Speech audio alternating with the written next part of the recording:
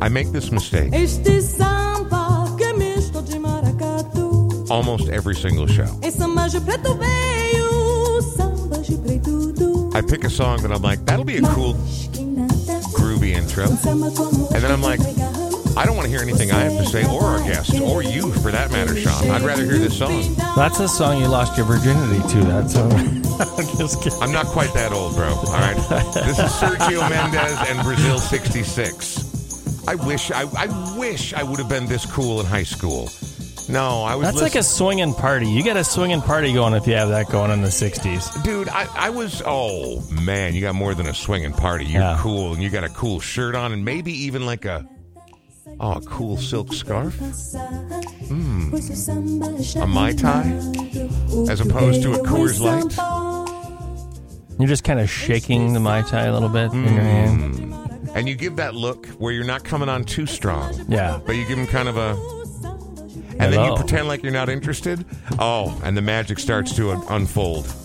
Just kidding. That sounds like something I saw in a movie. I've never done anything even vaguely that cool.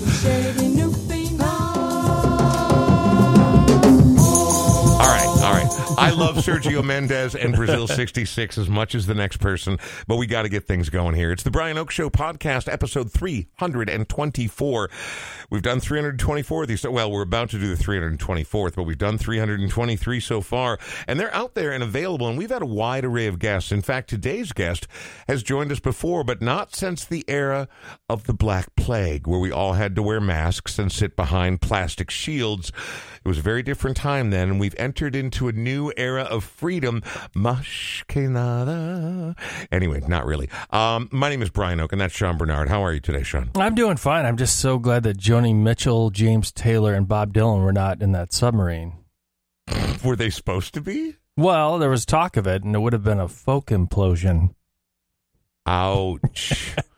Somewhere between a dad joke and too soon. I know. That's my original joke about the... Did you make that joke up? I did make that joke up.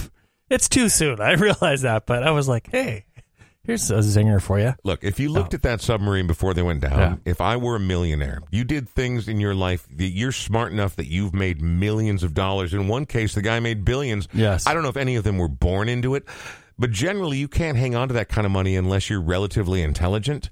I would look around in there, and when they talked, I mean, when you watch any of the video about it, it's like, we bought this at a Home Depot. We bought this at Craft Factory. Oh, press this button, you'll go right back to the service. You still will need someone to undo the outside to get you out of it. Absolutely not. I understand the appeal of the Titanic. I understand the appeal of exploration and adventure. There might not be anything more important in terms of the human spirit and human endeavor, but damn, dumb, and I don't wish ill on anyone. No. I'm sorry that those people were, once explosive decompression happened, that they were instantly turned to dust. And we don't know that for a fact, but that's where I know in my heart that's precisely what happened. And you don't feel a thing if you're, that amount of pressure. Over instantly. Yeah, you're done. But there was a lot of suffocation and wondering and looking across the people from you while it was starting to unfold, and then it's over. And then, of course, I have friends who are like, maybe Cthulhu got him. I'm like, okay, you know what? We're not actually playing role-playing games today. That's actually real life. And so I'm sorry for what happened to those people or what we assume happened. Here's the problem. Even if they hit the button and they buoyed to the surface, unless someone's there to let you out, you're still going to suffocate. Yeah, exactly. It's over. Yeah. Well, what a fun start to this particular podcast. You know it. My name is Brian. His name is Sean. We are in the Smart Start MN Studios in a very lovely area of town. It is known as the Smart Start MN Studios here at 48th and Chicago in South Minneapolis.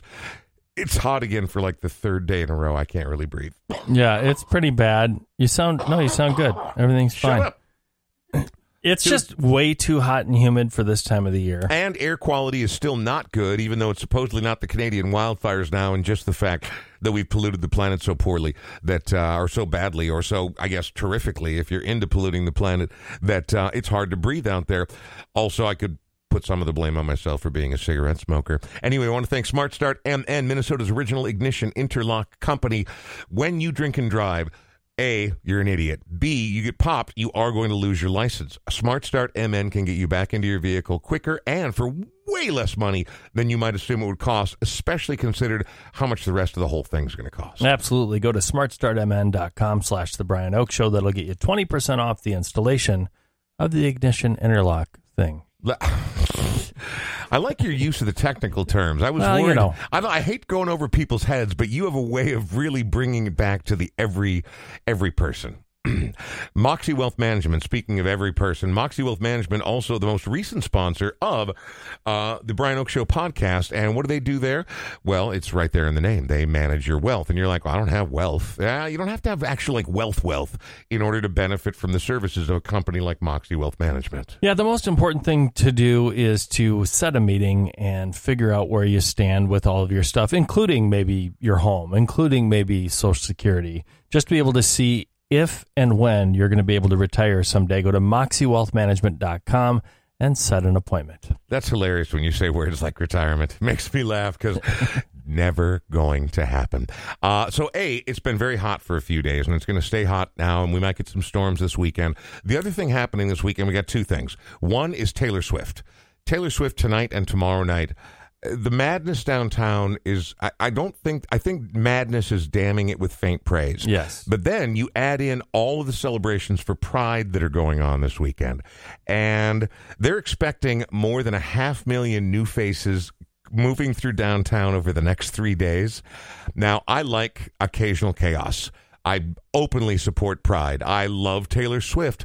There is a 0% chance I will be within miles of downtown over the next 3 days. Yeah, no chance. Utter chaos. And so for those of you who are, I hope you have the time of your lives.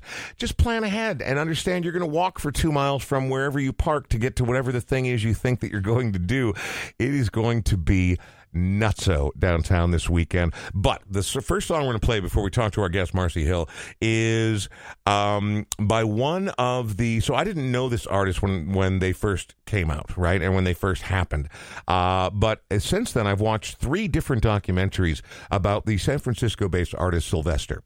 Sylvester was... in the halcyon days of gay culture in San Francisco, back in the 70s, one of the absolute luminaries, one of the leading lights of that era and that scene. And then AIDS hit, and nobody knew what was happening. Nobody knew what to do. And Sylvester then became one of the leading advocates for safe sex, for research, for fundraising, for everyone slowing their roll because we've got to figure out what's going on because there is a disease that is disproportionately affecting a particular community. Nobody knew what it was. Was it a government flu? Was it some sort of bizarre new thing? Nobody knew. But Sylvester, in addition to being one of the great dance divas of all time, was also one of the great advocates and one of the leading luminaries of not only the scene, but in the recovery and the understanding and growth of AIDS and trying to do the right thing. A little Sylvester on the Brian Oak Show.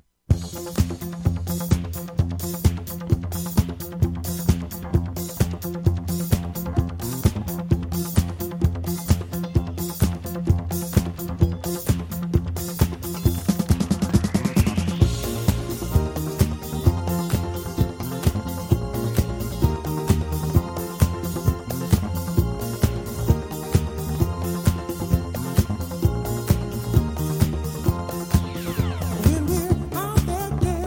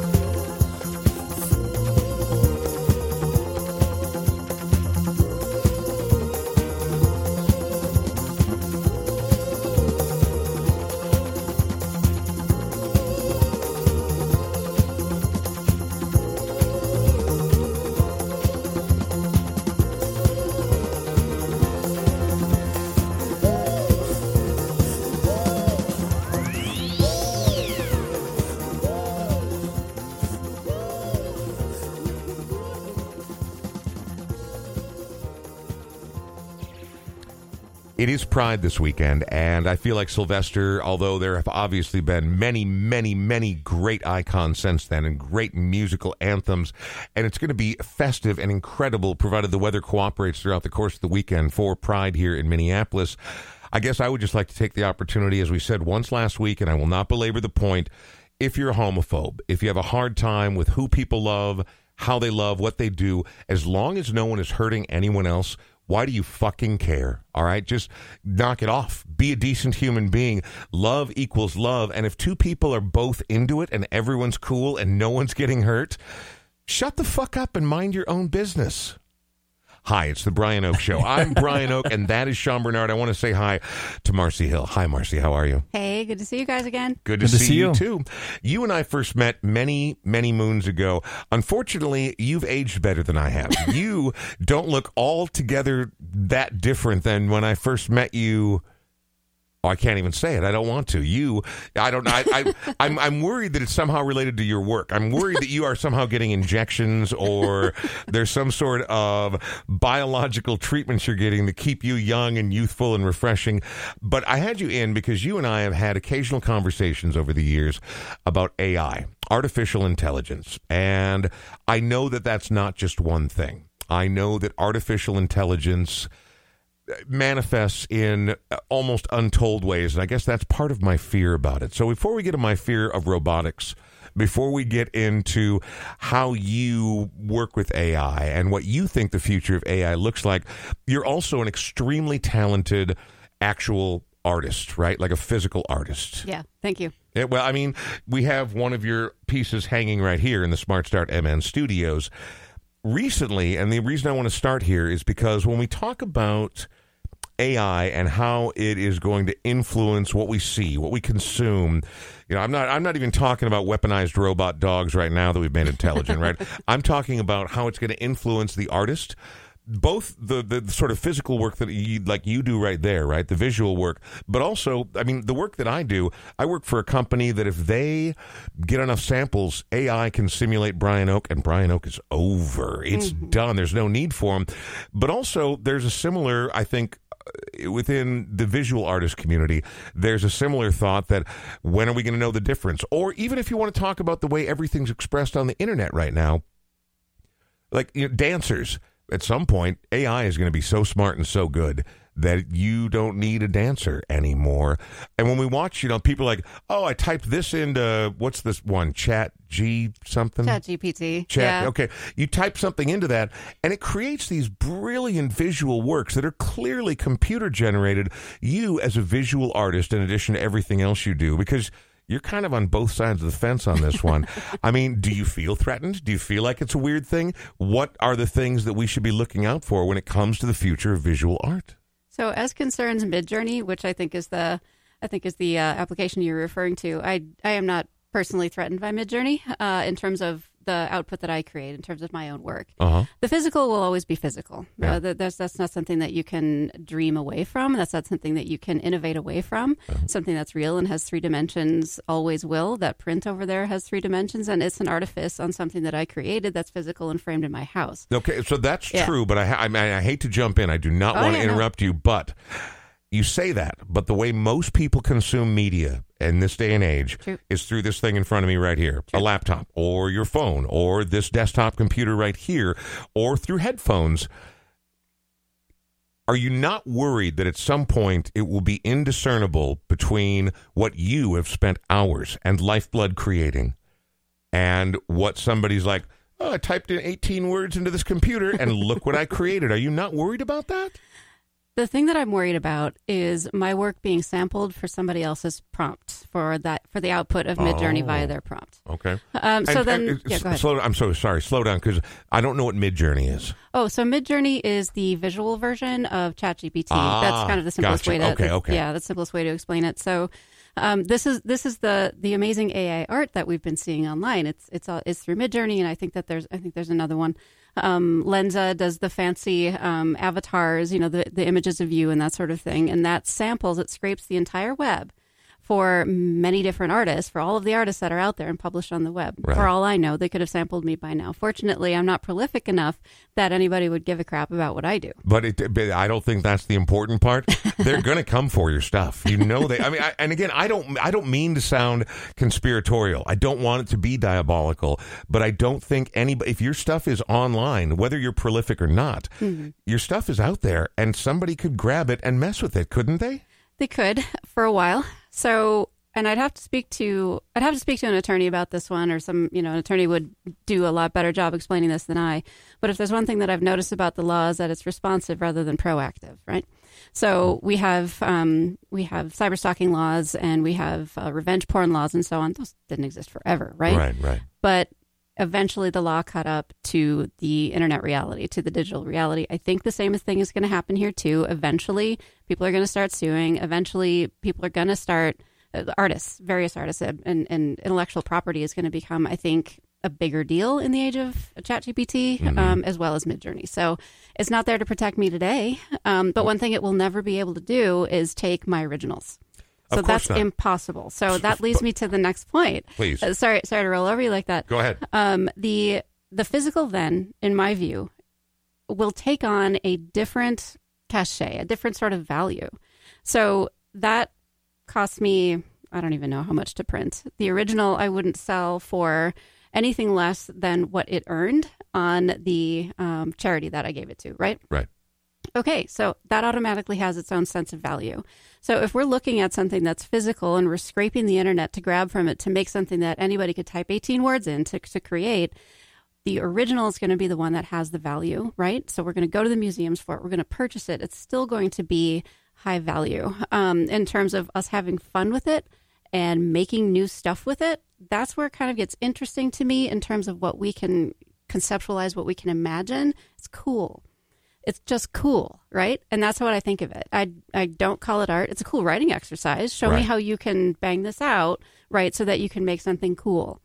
But is it art? Well, and I feel the same way about the visual stuff, because some of it is spectacular. Makes me wish that I still did drugs, because I mean, in all sincerity, a lot of it is very psychedelic and very crazy. Yes. And as the transitions go and it starts to evolve, and you're like, that's very cool to look at, but other than the algorithm and the coding that went into it, other than the very original piece, there's very little humanity behind it. And I guess this is my concern, is I think you're right, that there will be laws put in place, and there will eventually be some sort of legal structure to protect the original creator. Mm-hmm. But do you think, outside of the creator and the stealer, that anyone's going to care? I mean, there's the possibility, the way we consume media now, there's the possibility that people will be like, I don't give a fuck who did this. I want to watch this thing. This is cool. Totally fair. So what does consuming art mean, right? And what is art, for that matter? So I'd like to back into that, because the definition of art is something that I've been thinking about a lot, as you might imagine, right? As somebody who lives on both sides of this or works on both sides of this. Right. Excuse me. Art is... So let's start with the assumption that art is made by an organic being, right? A person, a dog, push some rocks together, like that's their creation, right? Wow. You're talking like penguins putting together little like pebble nests for their eggs and stuff. Absolutely. We're endlessly creative, and humans, far and away the most creative that we can see that is out there, and we also have thumbs, right, which helps an awful lot. So in my view, we're so creative that in the absence of a problem to solve, right, because that's where creativity really kicks in, we create a new problem so that we can get creative. I mean, it's just like, it just never ends. That's what we are. That's who we are. That's how I define humanity personally. Right. But in terms of what constitutes art, and I think that's what's becoming really interesting right now, is how are we defining what art actually is, right? So my personal definition is it's made by an organic being. It's made by a person, right? If we're sticking with humanity as the species that we're curious about, right? Let's start there. That seems like a very healthy baseline. Yeah. So if you accept that assertion, right, then if you accept that assertion, AI cannot be the artist. AI can only be a medium, right? And if you accept that assertion, AI itself is art. It is an artifice. It's been created by us, right?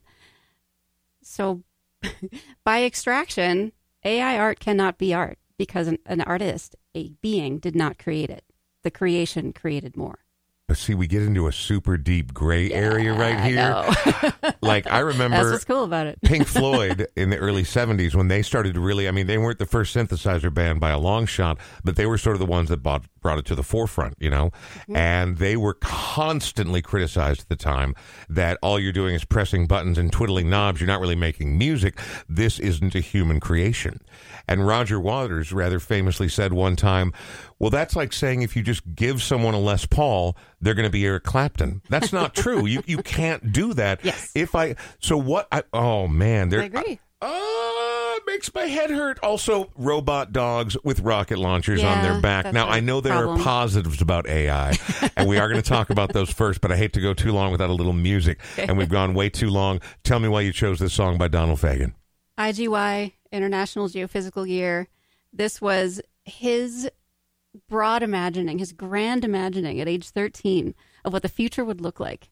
And there's this beautiful line in it that stood out to me as soon as I started working in conversational AI. And we'll get to it, but it has exactly to do with software and AI. Listen for it. It's in there.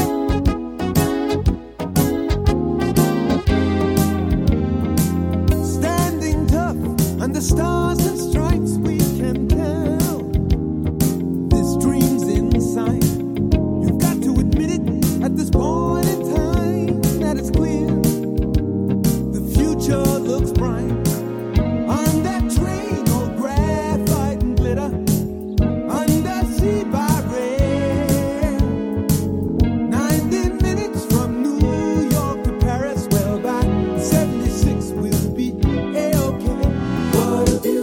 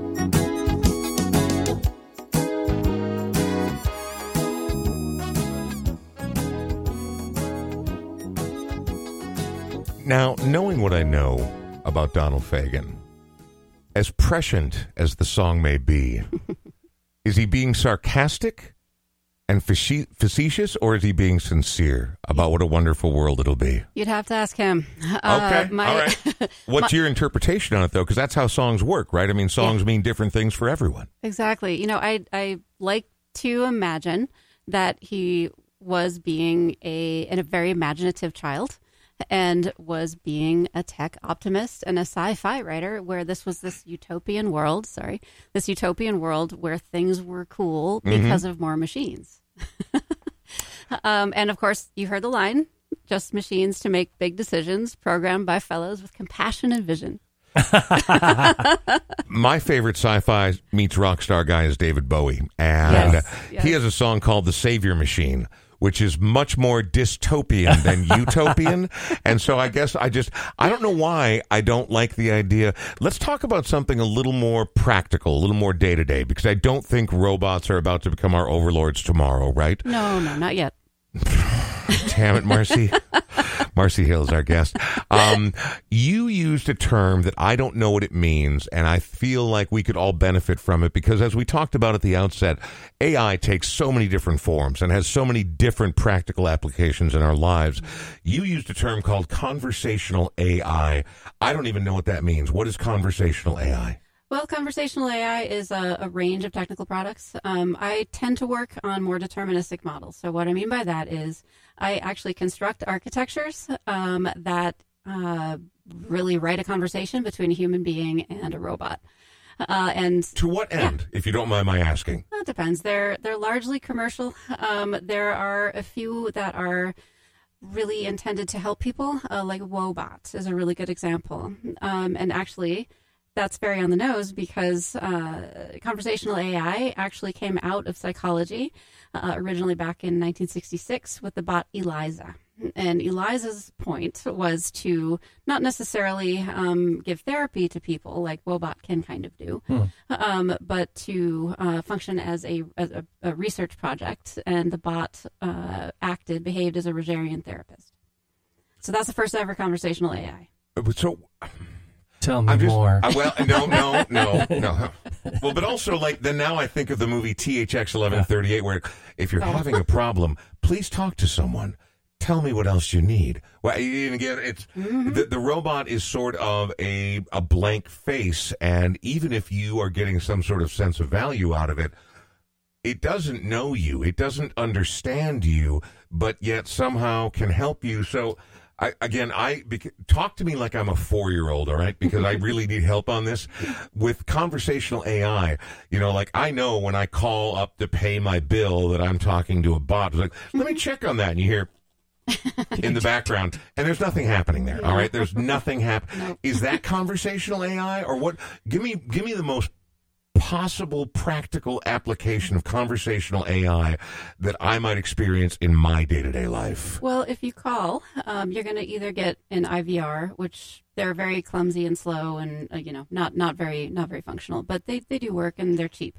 Then there's the voice-based chatbot, which you can call in to get too. So that will walk you through scenarios, and they tend to be more flexible. They're more highly trained natural language understanding. And so I don't know if you guys know what NLU is, but no. Please elucidate. That's a machine that listens to what's being said to it and can figure out what to say in response because it's been trained. And the understanding, that's the understanding part. It's been trained on data. Is that different than in 3 words or less? What are you calling about? No, that's not different. Okay, that's the same thing. Yes, with IVRs, they tend to have narrower data sets, and so when I say data sets, what we mean when we talk about that is utterances. So someone may actually say an utterance, and an utterance is, "I want to pay my bill. I got to pay my bill. What's my bill right now? I got to pay. I need to make a payment." So those are all utterances, right? They're synonymous, roughly synonymous. Okay. And so the more of those you have trained into a given what's called intent, the better the bot is going to be able to respond, because it knows it has more in its brain. Will you feel guilty when we've all been subjugated by our robot overlords? Maybe. I guess that depends. I guess it On depends what on my kind role. of position they give you? Yeah. Exactly. What's my salary? All right, and is there a good benefits package? I don't mind subjugating humanity. I just want to know that me and my family are going to be taken care of. Speaking of, you brought your son in here with you today, and we're going to talk about that in just a minute. But first, before we do, I want to talk to my friend Sean Bernard, because he's also a sponsor of this show, as well as being a trusted ally, and he is busy in the realty game right now. I am. It's totally swamped right now, which is good. I think we had the longest winter in a very long time, and people have decided that it's time to buy or sell. Yeah. And so it's a little bit of a zoo right now. I'm kind of driving all over the place. People have decided they want to do everything and anything and all the time. All the concerts that are coming through town, everything else that people are doing, and they're like, "We should sell our house. Yeah, we should do. Yeah, let's go to the moon. I don't know what else you want to do, but like you're busy right now." Yeah, I had clients and friends that asked us to go with them to see a Laurel Canyon tribute type of show down at the Dakota last night. So we did, and it was nice, but I had to work. I was working the entire time we were at the show. So just sitting there on your phone like a cool guy. Trying to read a purchase agreement on my cell phone didn't work very well. And trying to do all that stuff. But I'm thankful for it. I mean, it was a little bit slower winter for a lot of us, and I'm just glad that things are picking up. I'm still donating a portion of every buy and sell to a local musician or band. So if you know somebody looking to buy or sell, 612-859-2594. What if somebody said, I don't want to donate my portion of that to a local artist, or a musician rather. I would like to donate it to a local knife thrower or a local plate spinner. Totally fine. As long as they are creative, and that's the reason. All right. But I will not donate to mathematicians. That seems fair. I want to come back and talk more AI. I feel like this could be a 12-part series because I have so many questions breaking my brain, but we can't go too long without hearing music first. And I got to be honest, Marcie, I'm so glad you're as smart as you are because you are making me feel dumb, but I kind of like that. It makes me work harder than I want to. And that's a good thing, though. I think we all should have to think harder and work harder than we want to. It's the only way to achieve. It's the only way to get better, to learn more, and we're going to do more of that just ahead. But first, I'm very much looking forward to this song. Speaking of, you didn't tell your folk joke on the podcast, did you? Yeah. I think I did. Did you really? Yeah. Unbelievable. Wow. You are a bad person. Well, tell me why you chose this artist and this song right here, because I'm a fan of both of them. I'm glad you brought up my son. He's the reason that I included this.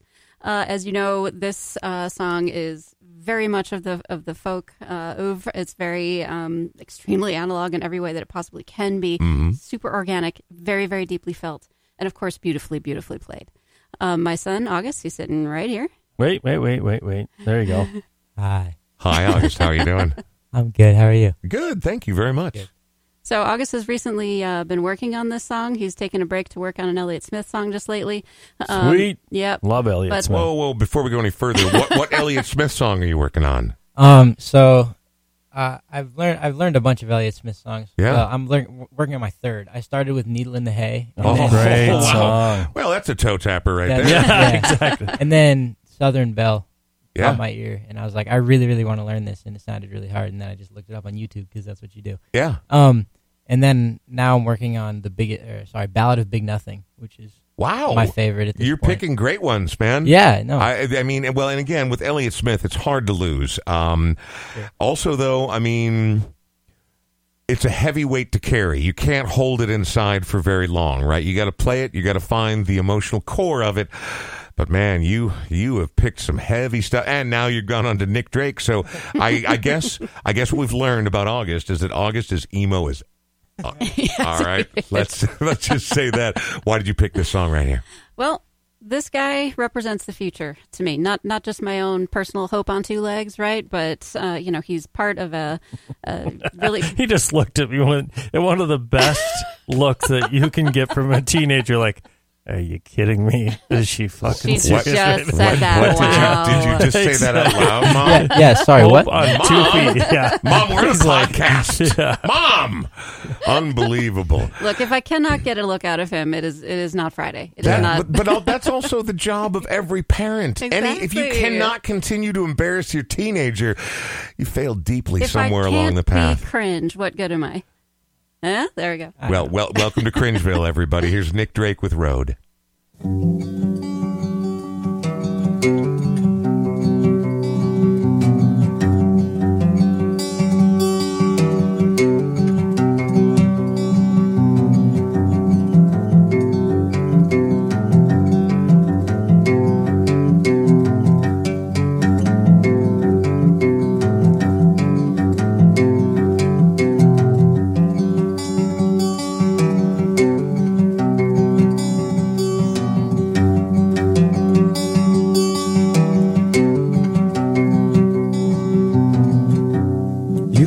Sun is shining if you really want to. I can see the moon and it seems so clear.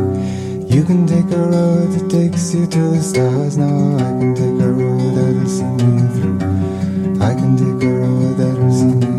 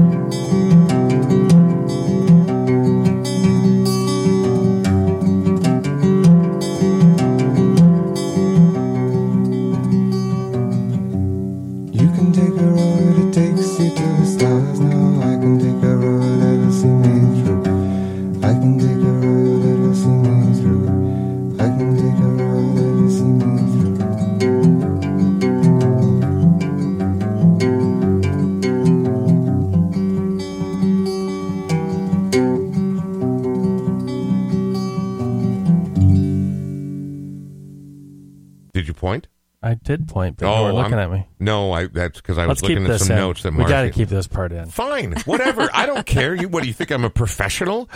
It's the Brian Oak Show, episode 324, which is hard to imagine. And here we are in the Smart Start MN studios talking to Marcie Hill, and her son is along for the ride.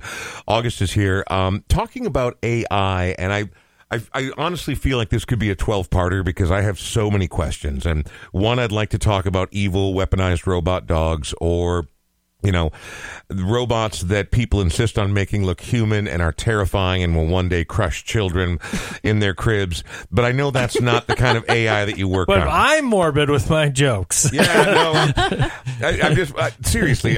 Look, I don't think it's unreasonable to have concerns about activating and unleashing artificial intelligence, right? At some point, we start playing God. No, we're not just trying to create a better chat bot. We're not just trying to. At some point, we are going to. Am I the only fucking person who has seen The Matrix? Am I the only one? All right, so that's where I come from, but I'm trying to be cool about it because I know we're not there yet, and I know that there are impossibly valuable applications. Now, you earlier talked about August and his ability in sports, and you said that AI has actual practical applications in the world of sports. Please tell me how. Certainly with baseball. I mean, there's so much happening with baseball, with golf, with everything else, where they're hooking people up to... Yeah, sensors. You're talking about like the robot umps and stuff like that? There's certainly robot umps. Yeah. There's certainly people that are hooking up stuff to themselves to check their golf swing. There's all kinds of crazy stuff that's happening in sports now. Swing playing, all that stuff. Sure. So I don't know too much about like when this was all implemented, but I know for a pretty long time the MLB has been messing around in their minor leagues and they're pretty much just the minor leagues with robot umpiring and pitch comm, and robot umpiring is self-explanatory. It does exactly what it says it does, and it's been pretty ineffective because they just all kind of suck. The way they do it is the way the strike zone is supposed to work is balls and strikes are called depending on where the ball crosses the player's body, not where it lands in the catcher's mitt, right? Yeah. Mm-hmm. So if you have a curveball that starts at your head and lands right down the middle in the mid, it's a ball, right? Right. But the robot umps can't distinguish that. They just go by where the ball lands. So you could throw an eephus pitch that goes 30 feet in the air and goes behind the batter and lands right down the middle, and it's a strike according to the robot ump. Let me ask you this then. As a player and as someone who is a competitive athlete, do you think that if they were able to improve the technology and get it to the point where it was virtually flawless, Would you like the idea of a robot umpire, or do you like the idea of the human element being in there because sports are played by living organic beings? Well, I like both because, like, think about, like, the robot umps. You know, you want a perfect strike zone. You want, when you're in the batter's box, to, like, all of the pitches that you are, like, looking at. Like, you see a strike, you know that's a strike. You see a ball, you know that's a ball. And if a robot ump's calling exactly what you're seeing, and if you're seeing the strike zone correctly, perfect. You know, that sounds great.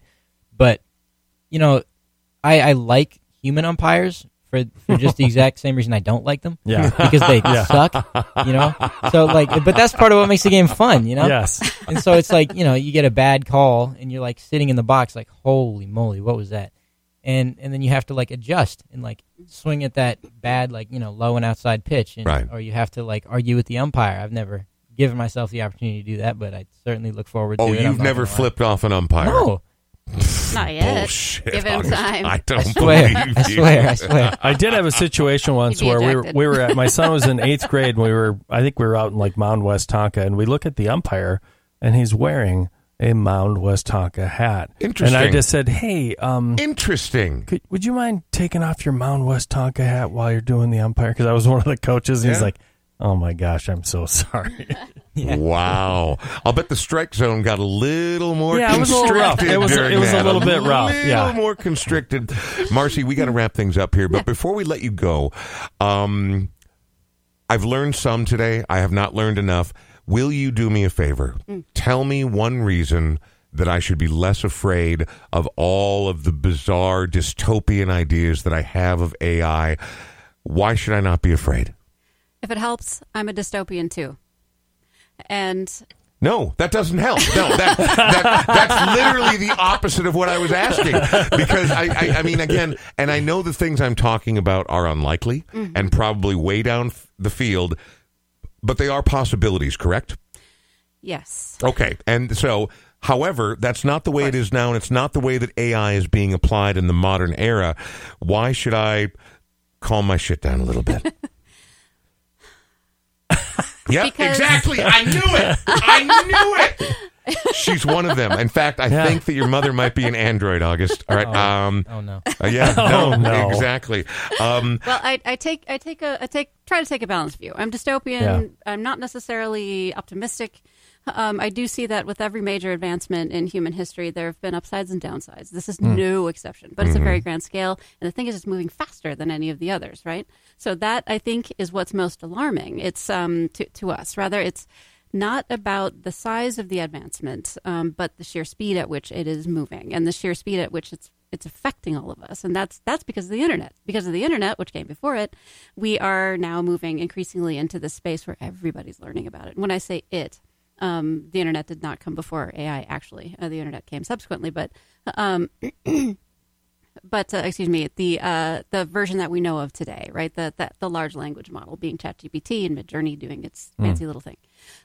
So it's disseminated all over the place, all the time. 20 million users, I think, in the first month or something like that. Just crazy. Which is crazy. I It's mean, that crazy, kind of yeah. volume and that kind of exponential growth is, I guess that's the part that terrifies me. Should something like, Skynet become self-aware, it will move so quickly. It will be able to calculate things on a scale that we can't even begin to fathom, no matter how many people we have working on it. That's the part that frightens me, right? And I know I'm talking about the Terminator, right? Silly. I know I'm talking about an Arnold Schwarzenegger movie, but if we should unleash an AI that does become self-aware and is able to teach itself and replicate itself in any form whatsoever, we couldn't ever catch up. And in fact, by week's end, it would be over. Well, how about this? As things stand right now, the things that make the things that we marvel at, right? Like, whoa, you just wrote that whole article and that just passed the bar. Okay, right? That's wild, right? But the thing is, it doesn't have any idea if what it's saying is true. There's no fact check. That doesn't exist. It's literally just churning out predictive text. That's it. I mean, at a very huge scale, but you know what I mean. This thing is not actually smart. For now. It's not actually intelligent. Hang on a minute. So what's actually taken us to the point of major advancements that become really, really, really widely disseminated? It's commerce, right? It's pretty much always capitalism. Now, here's the thing. That can only happen if capitalism agrees that this is a way to make more money. Now, okay, so People are falling all over themselves, right, to make these direct-to-consumer kind of conversational agents, right? August has one on his phone, actually, in Snapchat, which he doesn't use, but I know that your friend Rio does. It's required, by the way, by Snapchat, and so they make money on you buying the premium subscription to take the thing off. But I digress. So if this thing can actually talk to people, it has to know what it's doing, and it has to know that what it's saying is true. It's not there yet. It's still dumb at the same time as being marvelous in its dog and pony show. Companies are not going to let this, and I know this because of the industries that I work in and the people I talk to, and I'm keeping up on all of the things. You know, you've got to read up in order to work in this space. Humans have to be in the loop as things stand.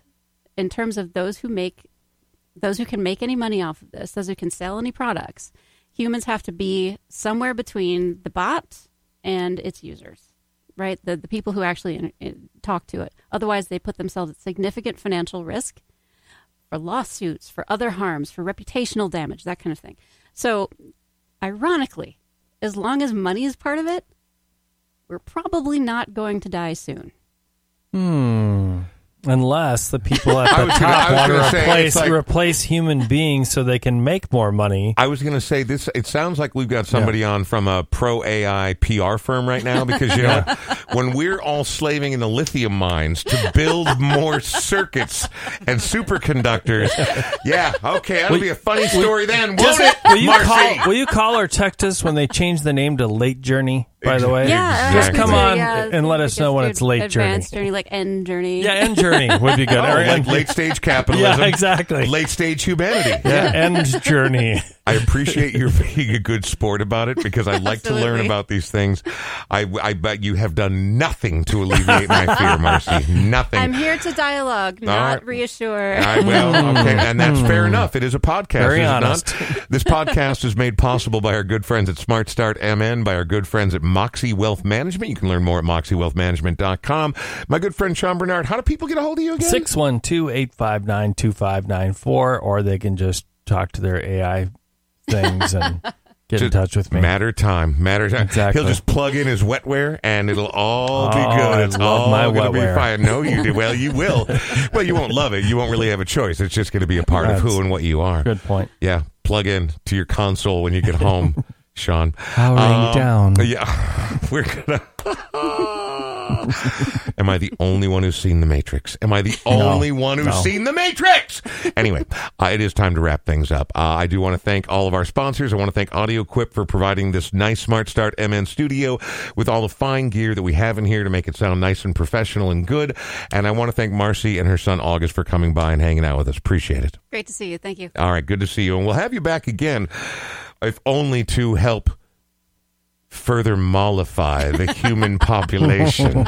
One day we will take care of the human portion of this problematic equation, and then all will be clear and pretty. One of my favorite things you wrote to me when you sent me information about this show is, I said, I need 3 songs. What do you want to hear? And at the end, you're like, I don't know. Fuck it. Liz Phair, Help Me Mary, which I feel Liz Phair would be, I think that, because she's touring in support of this record right now. It's like the 25th anniversary or something. Yeah. I feel like she would be proud of that response. It was a very Liz Phair thing of you to say. Why'd you pick this one other than just fuck it? Part of me is still mad about being a teenager in the late 80s and coming of age in the early 90s, where we thought we were woke, but we really were not fucking woke. So there. And, when that came out and I heard that song, I'm like, finally somebody said it. Boys, you listening?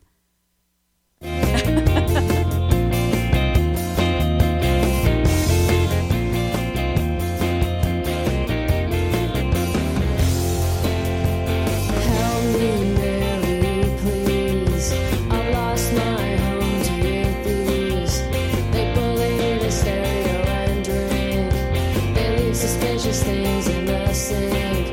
They make rude remarks about me.